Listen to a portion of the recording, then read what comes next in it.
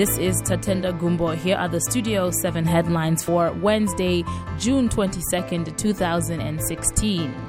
Zimbabwe sneaks into the U.S. presidential elections. We have Democratic presidential candidate Hillary Clinton's speech on what she said about Zimbabwe. MDCT lawmakers object to local government minister Xavier Kasukuwere for fast-tracking the local government amendment bill when the public hearings are still ongoing in Matabeleland.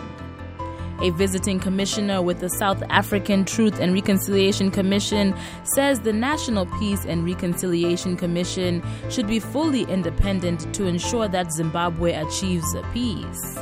Civil servants meet with Finance Minister Patrick Chinamasa, Reserve Bank Governor John Mangudya, and Labor Minister Priska Mufumira over the delay in salary payment.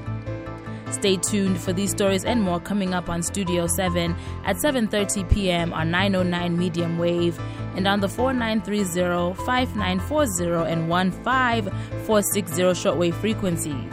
We also broadcast on www.channelzim.net. Please check us out on Facebook, WhatsApp, and Twitter. This evening on Live Talk, our host will be talking with listeners and experts about crippling cash shortages in Zimbabwe. Bank queues have become the order of the day.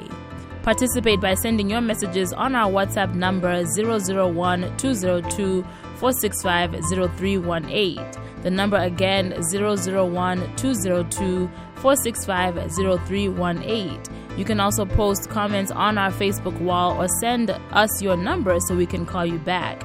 Please note that we are live streaming on all Studio 7 Facebook pages. Stay tuned.